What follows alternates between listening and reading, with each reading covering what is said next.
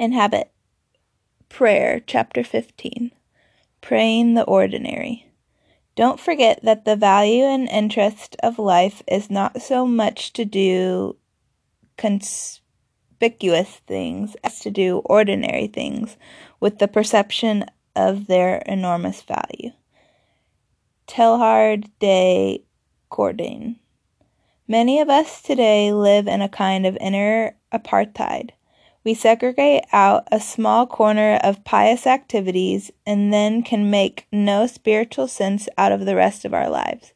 We have become so accustomed to this way of living that we fail to see the contradiction in it. The scandal of Christianity in our day is the heresy of a 5% spirituality. We overcome this modern heresy by praying the ordinary. We pray the ordinary in 3 ways. First, by turning ordinary experiences of life into prayer.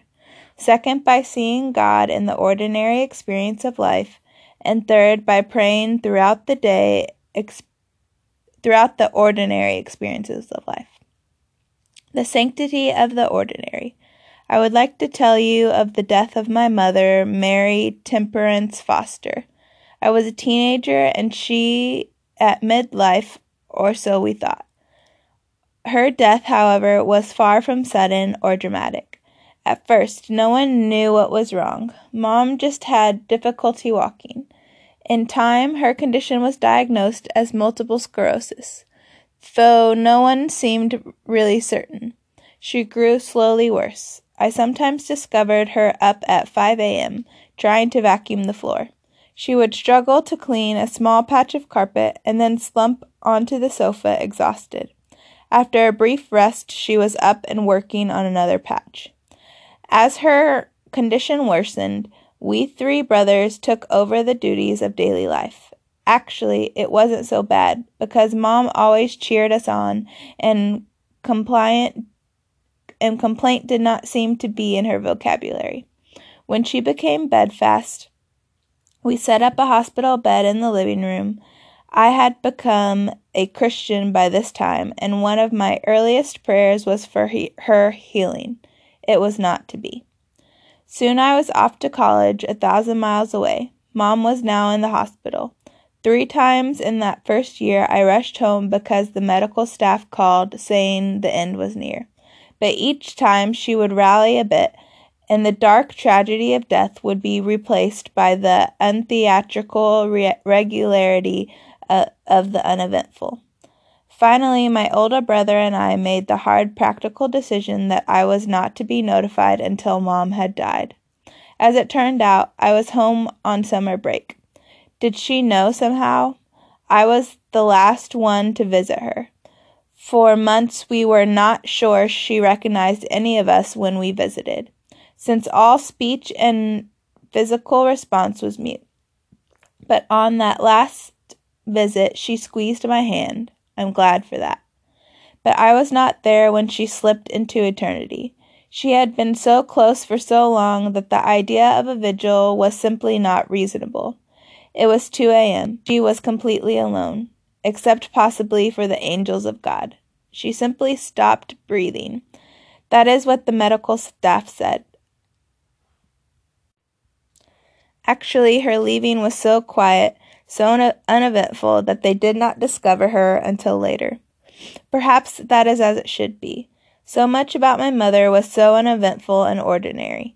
There was no spectacular drama, no newspaper headline, no high adventure. She lived an ordinary life and died an ordinary death.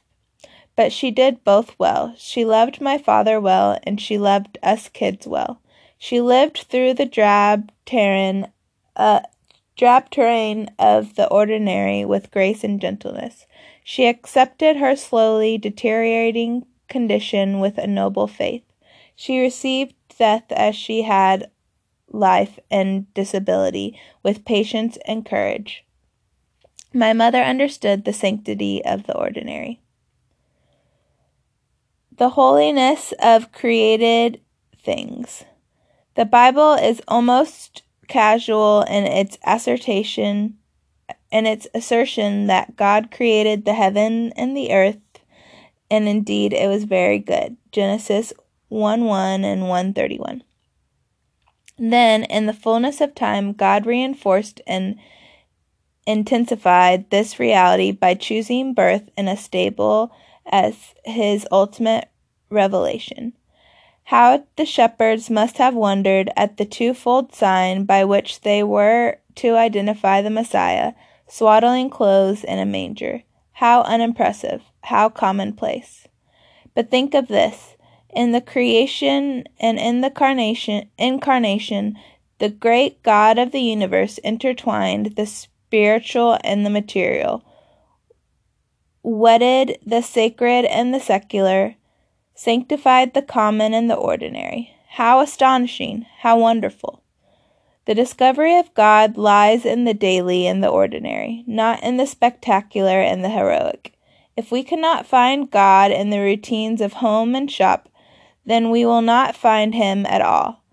Ours is to be a symphonic piety in which all the activities of work and play and family and worship and sex and sleep are the holy habits of the eternal. Thomas Merton urges us to have an unspeakable reverence for the holiness of created things. Prayer in action.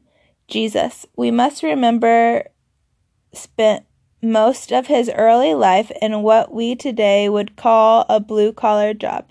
He did not wait until his baptism in the Jordan to discover God. Far from it.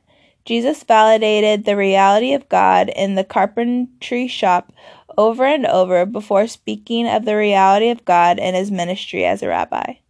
Many today see their vocation as a hindrance to prayer. If only I had some time free from the distractions of work, then I could pray, is a common sentiment. But prayer is not another duty to add onto an already overcommitted schedule. In praying the ordinary, our vocation, far from being a hindrance, is an asset. How is this so? It is that we learn the secret of praying as we work.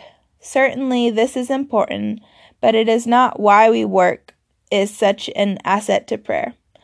Our vocation is an asset to prayer because our work becomes prayer. It is prayer in action. The artist, the novelist, the surgeon, the plumber, the secretary, the lawyer, the homemaker, the farmer, the teacher, all are praying by offering their work up to God. Whether you eat or drink or whatever you do everything for the glory of God, is St. Paul's counsel in 1 Corinthians 10:31.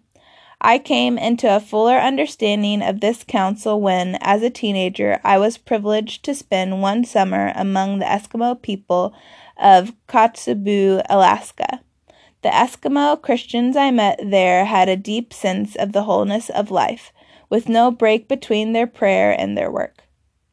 I had come to Kotzebue on the adventure of helping to build the first high school above the Arctic Circle. But the work itself was far from an adventure. It was hard, back-breaking labor. One day I was trying to dig a trench for a sewer line, no small task in a world of frozen tundra. An Eskimo man whose face and hands displayed the leathery toughness of many winters came by and watched me for a while. Finally, he said simply and profoundly, "You are digging a ditch to the glory of God." He said it to encourage me, I know, and I've never forgotten his words. Beyond my Eskimo friend, no human being ever knew or cared whether I dug that ditch well or poorly. In time, it was to be covered up and forgotten. But because of my friend's words, I dug with all my might, for every shovelful of dirt was a prayer to God. Even though I did not know it at the time, I was attempting in my small, unsophisticated way to do what the great artisans in the Middle Ages did when they carved the backside of a piece of art, knowing that God alone would see it. Anthony Bloom writes, "A prayer makes sense only if it is lived. Unless they are lived, unless life and prayer become completely interwoven, prayers become a sort of polite madrigal which you offer to God at moments when you are giving time to Him. The work of our hands and of our minds is acted out prayer, a love offering to a living God. In what is perhaps the finest line in the movie Chariots of Fire, Olympic runner Eric Liddell tells his sister, Jenny, "When I run, I feel His pleasure." This is the reality that is to permeate all vocations, whether we are writing a novel or cleaning a lantern. It is at the lantern cleaning that many have a problem. It is not hard to see how a Michelangelo or T.S. Eliot is giving glory to God. There's our creative vocations. But what about the boring jobs, the unimportant jobs, the mundane jobs? How are those prayer? Here we must understand the order in the kingdom of God. It is precisely in the slop bucket job, the work that we arbor, where we find God the most. We do not need to have good feelings or a warm glow in order to do work for the glory of God. All good work is pleasing to the Father. Even the jobs that seem meaningless and mindless to us are highly valued in order of the kingdom of God. God values the ordinary. If for the glory of God you are putting an endless supply of nuts on an endless line of bolts, your work is rising up as a sweat-smelling offering to the throne of God. He is pleased with your labor. Aren't you glorifying work a bit too much, Protestant work ethic and all, you may be wondering? I think not. Work came before the fall, and the curse of the fall was that work would be by the sweat of your brow. That is, the results would not be commensurate with the labor put in.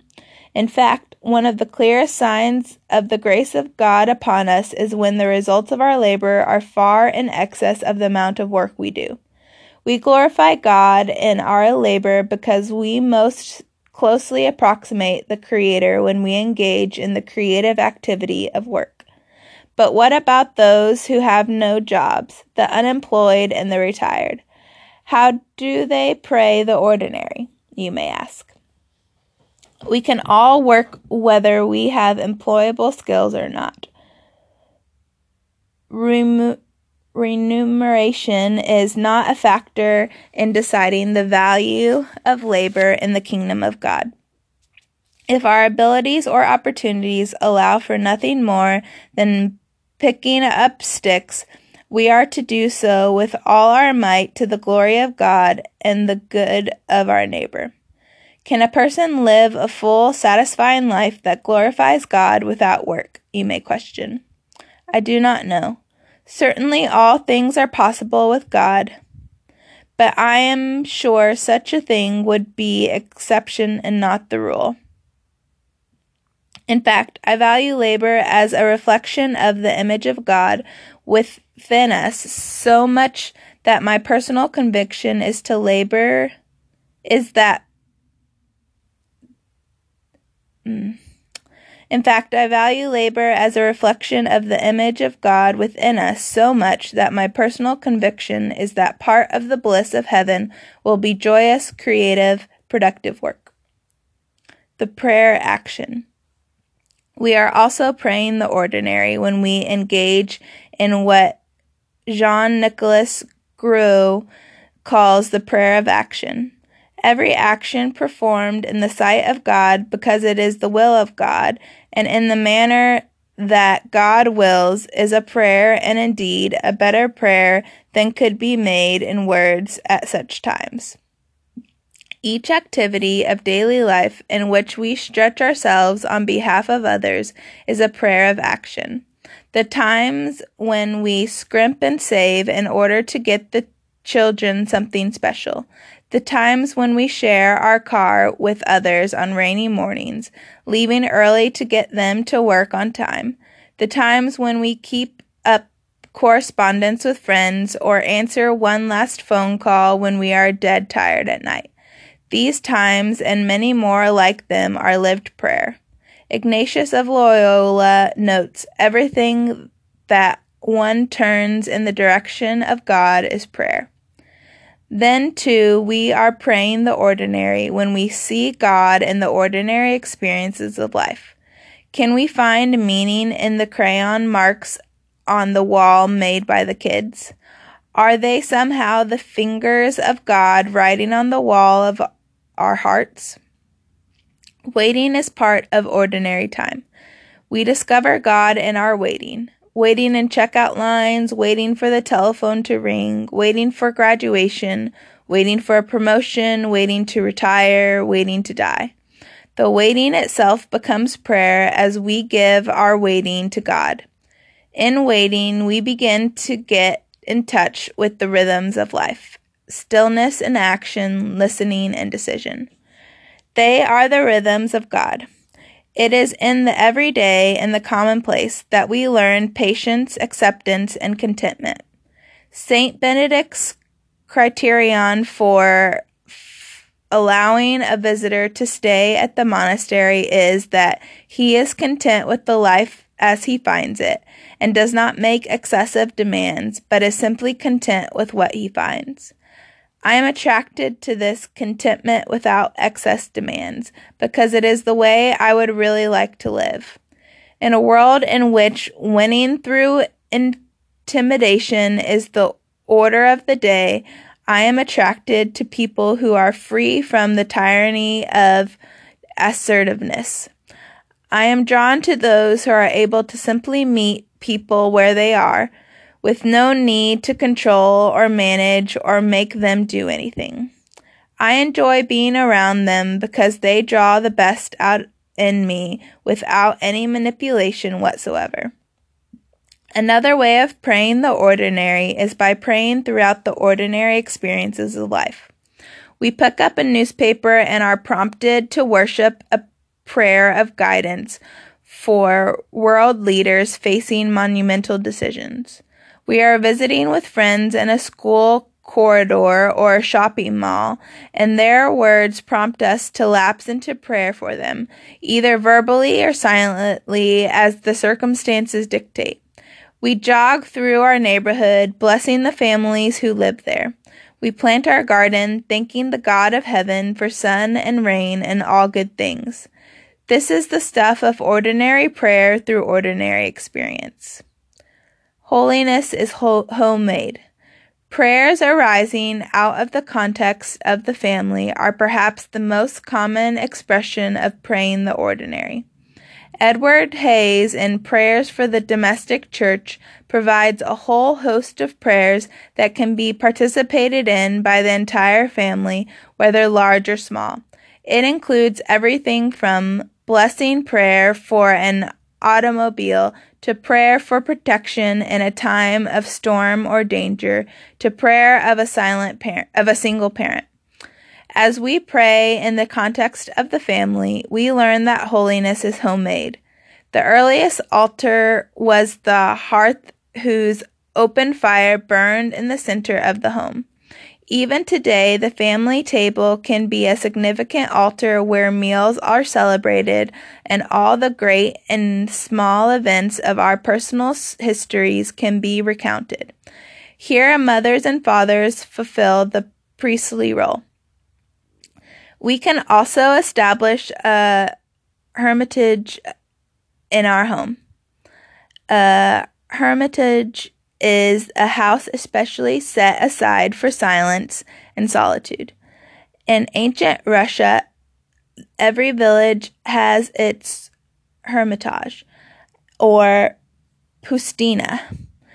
We today lack such a religious sanctuary in our community, which argues all the more for having one in the home. It could be a den or a study or an attic room. It could be almost any quiet place in the home, which, when being used as a hermitage, remains off limits to the rest of the family. Single-parent households often need different kinds of community structures to make these things work. It sometimes helps for various households to gather for periodic meals and activities.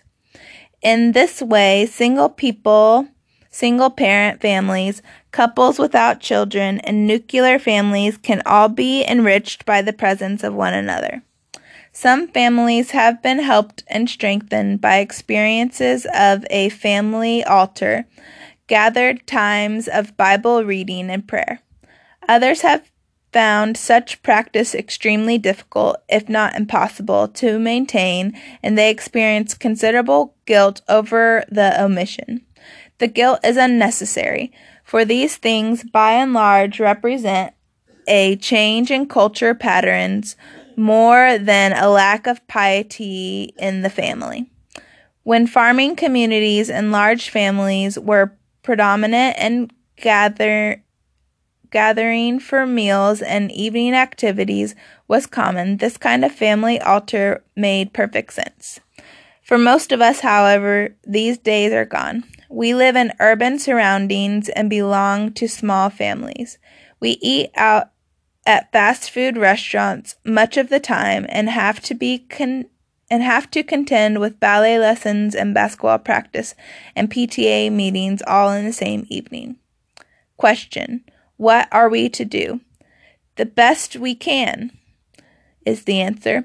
Try blessing prayers. As the kids run out the door, and thank you prayers as they return. Before the teen years, it is especially appropriate to pray over them at night.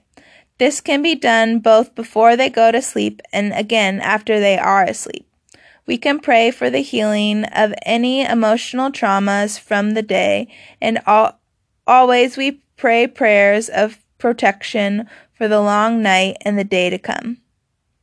One ancient custom that can be traced back to the early days of Christian church was for the children to ask the father for a blessing every evening before retiring.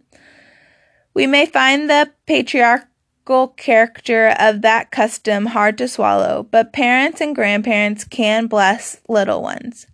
Have them jump up into your lap, read them a story, and give them, each and every one, a well-thought-out blessing.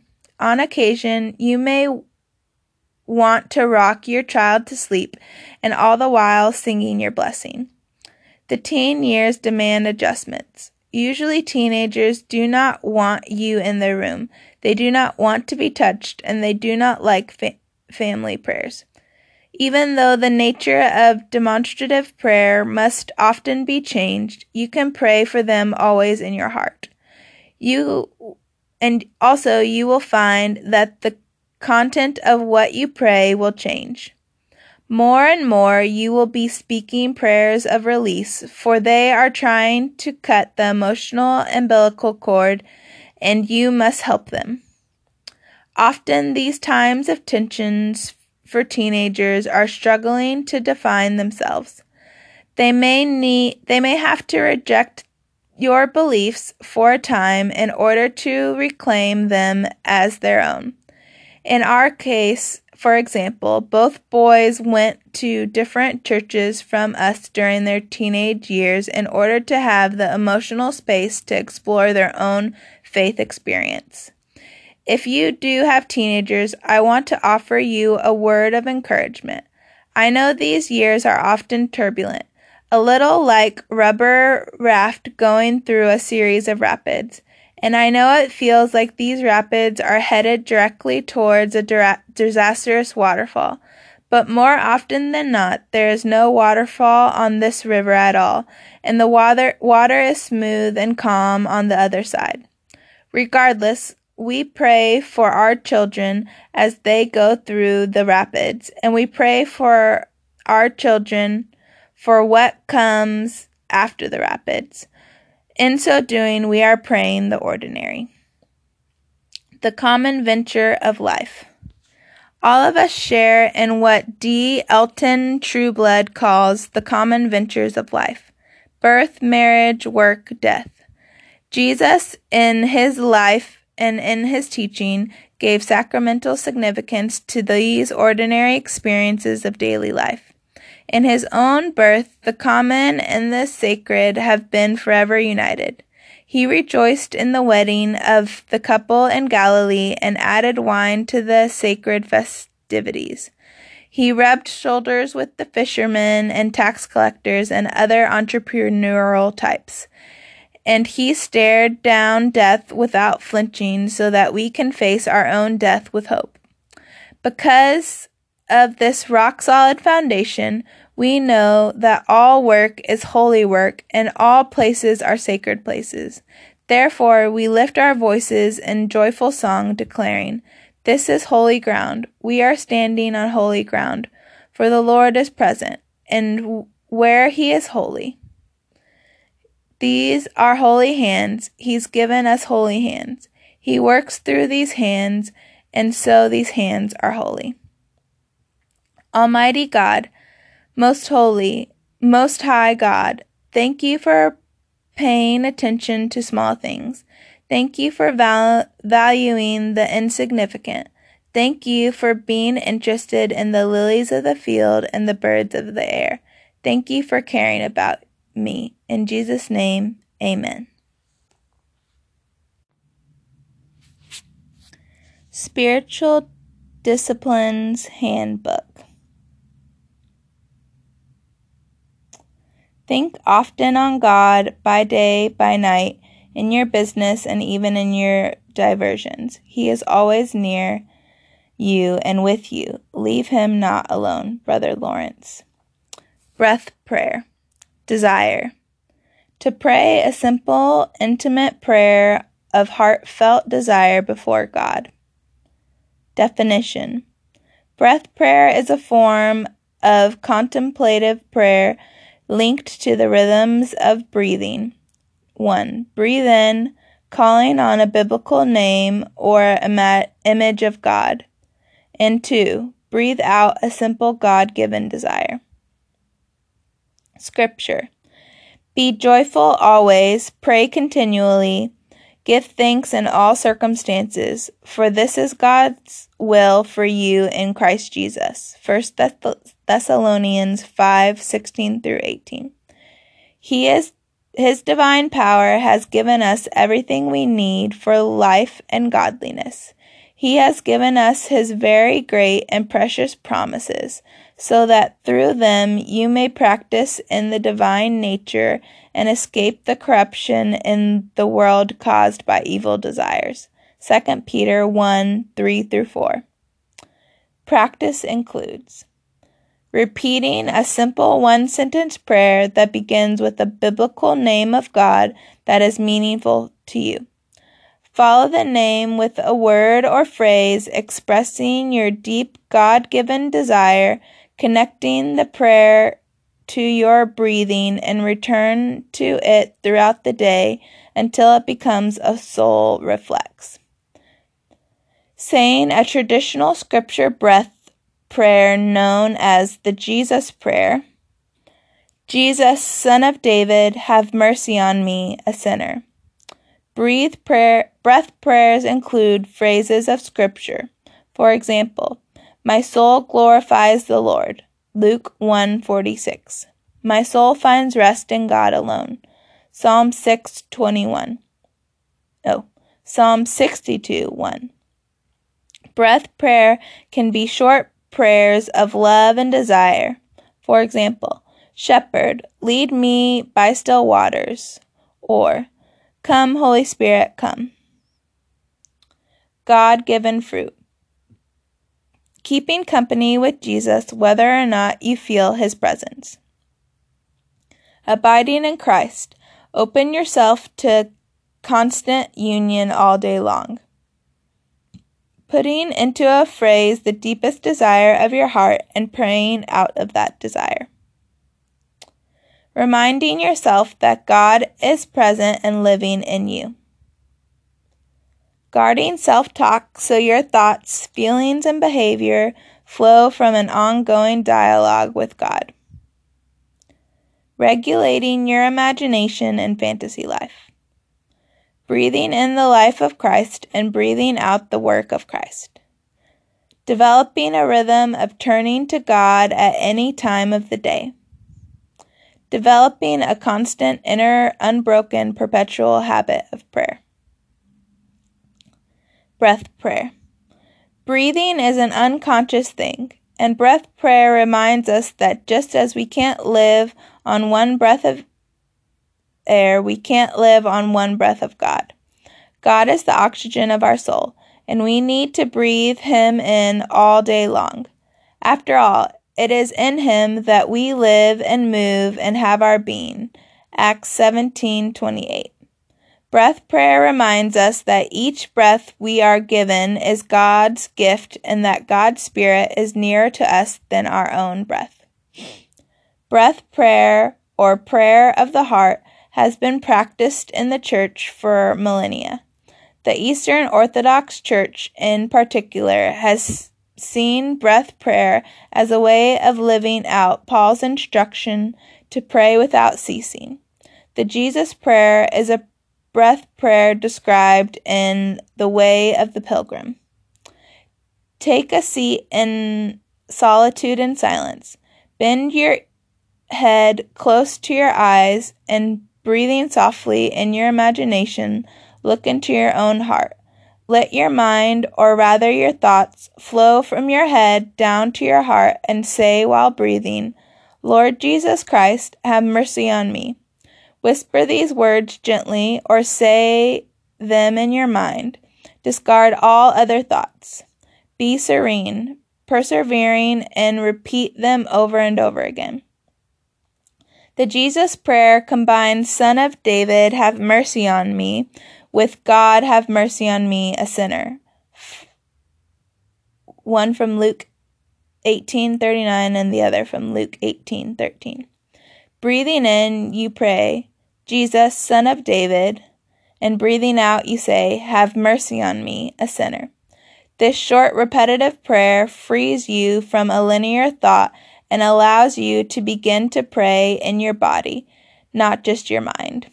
It is meant to be a lived, breathing rhythm of surrender, and it is a constant reminder of the one whose presence you stand. To practice breath prayer, ponder the nearness of God, settle deeply into the truth that Christ is in you. Deeply breathe in, breathing any name of God that is dear to you. See Appendix 5, Names for Worshiping God. As you exhale, a voice of deep desire of your heart, and when you exhale, offer up the desire of your heart. The brevity of the prayer allows it to be repeated over and over throughout the day. Examples of prayers are: breathe in, Abba; breathe out, I belong to you. Breathe in, healer; breathe out, speak the word and I shall be healed. Breathe in, shepherd; and breathe out, bring home my lost son. Breathe in, Holy One; breathe out, keep me true. Breathe in, Lord; breathe out, here I am. Breathe in, Jesus; breathe out, have mercy on me. Reflection questions. How do you practice Paul's injunction to prayer without ceasing? Number 2. How do you pray in a way that keeps you as conscious as possible of Christ's presence within you? Number 3. How does the thought of repetitive prayer strike you? Number 4. What are the upsides and downsides of repetitive prayer? Number 5. How might a breath prayer be shorthand for a long prayer of your heart? Spiritual exercises. Become comfortable. Breathe deeply. Intentionally place yourself before God. In rhythm with your breathing, gratefully inhale the breath of life. Exhale, remembering that Jesus gave his last breath for love of you. Gently and thankfully repeat, breath of life, breathe on me. Number 2, decide to pray the Jesus Prayer or some other spiritual breath prayer as often as you are able during one day. If you worry about forgetting, set a clock at every hour to remind you, or put the prayer on your car mirror. A reminder should be gentle and not forced. In the evening, spend time telling the Lord what it means to you to be able to return to Him again and again during the day with one particular prayer. Is there someone for whom you wish to pray ceaselessly?